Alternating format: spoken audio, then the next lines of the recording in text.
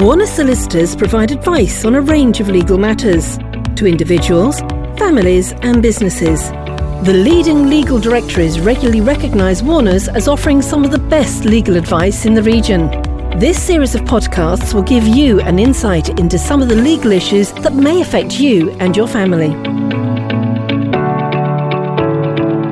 Thank you for your company for this Warner Solicitors podcast. Today I'm with Keith Unger from Warner Solicitors. A warm welcome, Keith. Hi Paul, nice to be with you.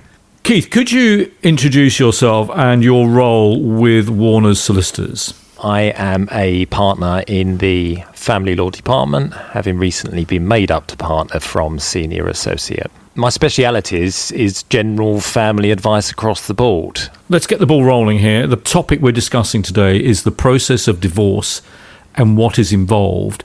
Now, what is actually involved in getting divorced and how long does it take? Well, a divorce culminates in the legal ending of a marriage. There are a number of prerequisites that one needs to go through in order to get divorced. The first is that you should have had a valid marriage ceremony, and that must have taken place at least 1 year beforehand. The court must also have jurisdiction. The marriage must have irretrievably broken down. And to support that, you've got to demonstrate at least one of 5 facts. Those are adultery, unreasonable behaviour, desertion, 2-year separation with the consent of the respondent, or 5-year separation. So at the moment, online, it can take around 16 weeks, but can take much longer in the relatively rare event of it being defended, or if the final stage, that's decree absolute, is delayed for another reason, commonly because finances have not yet been determined. So what does it mean if a divorce is uncontested? It means that the other person, that's the respondent, does not intend to defend or contest the case, or perhaps has not responded, and the court allows the case to proceed notwithstanding that. And what can I do if my ex won't agree to a divorce? Well, it really depends on how that lack of agreement is conveyed. If it's just a case of the respondent not having responded, then depending on the fact of the divorce, a further application may be made to the court, the outcome of which may allow the case to proceed, notwithstanding the lack of a response. Otherwise, if the respondent suggests that they intend to defend in due course, the court will need to give directions as to how the case should proceed at a case management hearing.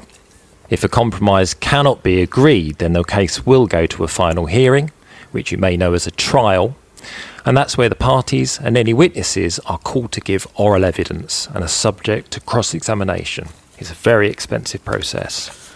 And what is a decree nisi? This is the first divorce order. It doesn't actually dissolve the marriage, but confirms that the petitioner has satisfied the court that the marriage has irretrievably broken down and is entitled to dissolve the marriage. And how different is that to a decree absolute? The decree absolute is the final order, and that dissolves the marriage legally. The parties are then free to remarry. Generally, the earliest you can get that is about 6 weeks from the date of decree nisi. And can you describe the grounds for divorce? There's only one ground, and that's the irretrievable breakdown of the marriage. 1 or more of 5 facts are used to support that, as I mentioned earlier.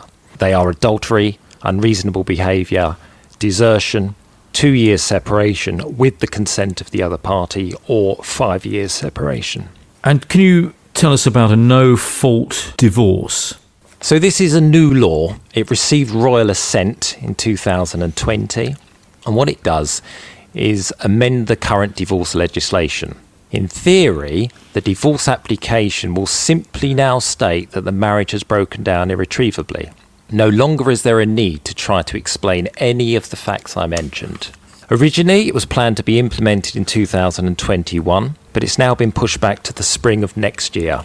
Until then, the old regime remains in place. In terms of how we sort out the child arrangements, Keith, we have a podcast in place with Matthew Abes, who's the head of the family team here at Warner's. So let's move on to the next point I want to ask you about. Does the same process apply if we were married abroad? This doesn't necessarily impact on the question of recognition of a foreign marriage. That's not an easy one. This too could be a separate podcast, actually. In principle, the process is the same. There could also be a financial case in this jurisdiction after an overseas divorce. Okay, so here's a scenario. I was married in England but now live abroad. Can I get divorced in England and Wales? It's possible. This gets into considerations of jurisdiction. It could be conditional on where the other spouse was living, and may also be dependent on something called domicile. That is, to quote part of a 19th century judgment, where a person has voluntarily fixed the habitation of himself and his family, not for mere special and temporary purpose, but with a present intention of making it his permanent home. A person can have a different domicile at different times during their life. So, like the answer to many things, it depends. And how much does divorce cost? That varies. It would depend on how much work was undertaken and whether it was defended, and if so, whether those proceedings went to a final hearing or compromised earlier. For a straightforward, undefended divorce, as most are, the fees are likely to be in the region of £750 plus VAT plus the court fees, if you're the person that's bringing the case. If you're the respondent, that's the recipient of the application, then there are no court fees, and because there is less paperwork, the likely costs are going to be somewhere in the region of £300 to £400. Now, a common question, I'm sure, can I get a fixed fee divorce? Yes, you can. There are many solicitors and legal companies who offer fixed fees. These are mostly, if not entirely, for uncontested cases. We offer that service for £1,500 fully inclusive of VAT and court fees. And who pays the legal fees in a divorce? In the first instance, the petitioner. That's the person making the application. Good practice suggests that a costs order against your spouse should not routinely be sought. In reality, costs orders are more common in divorces based on facts such as adultery and unreasonable behaviour. And what about the divorce financial arrangements? Well, generally, the starting point is that each party will meet their own costs unless they agree otherwise. That said, the court retains a discretion to make an order requiring the other party to pay the costs. This can be because of their conduct during or before the proceedings. The court can also make a legal services payment order once proceedings have started. This would require one of the parties to pay the other an amount to enable them to obtain legal services. And can I sort out the financial arrangements without a divorce? Yes, you can. You would, at the very least, be well advised to record your agreement in the form of a deed. If that deed is fair, and the parties would again be well advised to observe certain formalities, then the deed is likely to be upheld in the event of a dispute as to whether it's binding or not. And does the reason for the divorce affect how the financial settlement is worked out? This is referred to as conduct. It's one of the statutory factors the court should apply its mind to when determining a case. The court must be convinced that it would be inequitable to disregard that conduct when making its decision. Personal misconduct, often cited in an unreasonable behaviour petition, would only very rarely fall within this category. A party's financial misconduct, such as fraud, may be relevant and so allow those lost funds to be notionally added back to the pot, as it were, and so available for distribution. A party's litigation misconduct may be considered relevant when the court comes to consider whether to exercise its discretion and make a costs order. And at what stage in our divorce do we need to agree a financial settlement? An agreement can be made at any stage, either before or during the process. The court can make the order after decree nisi.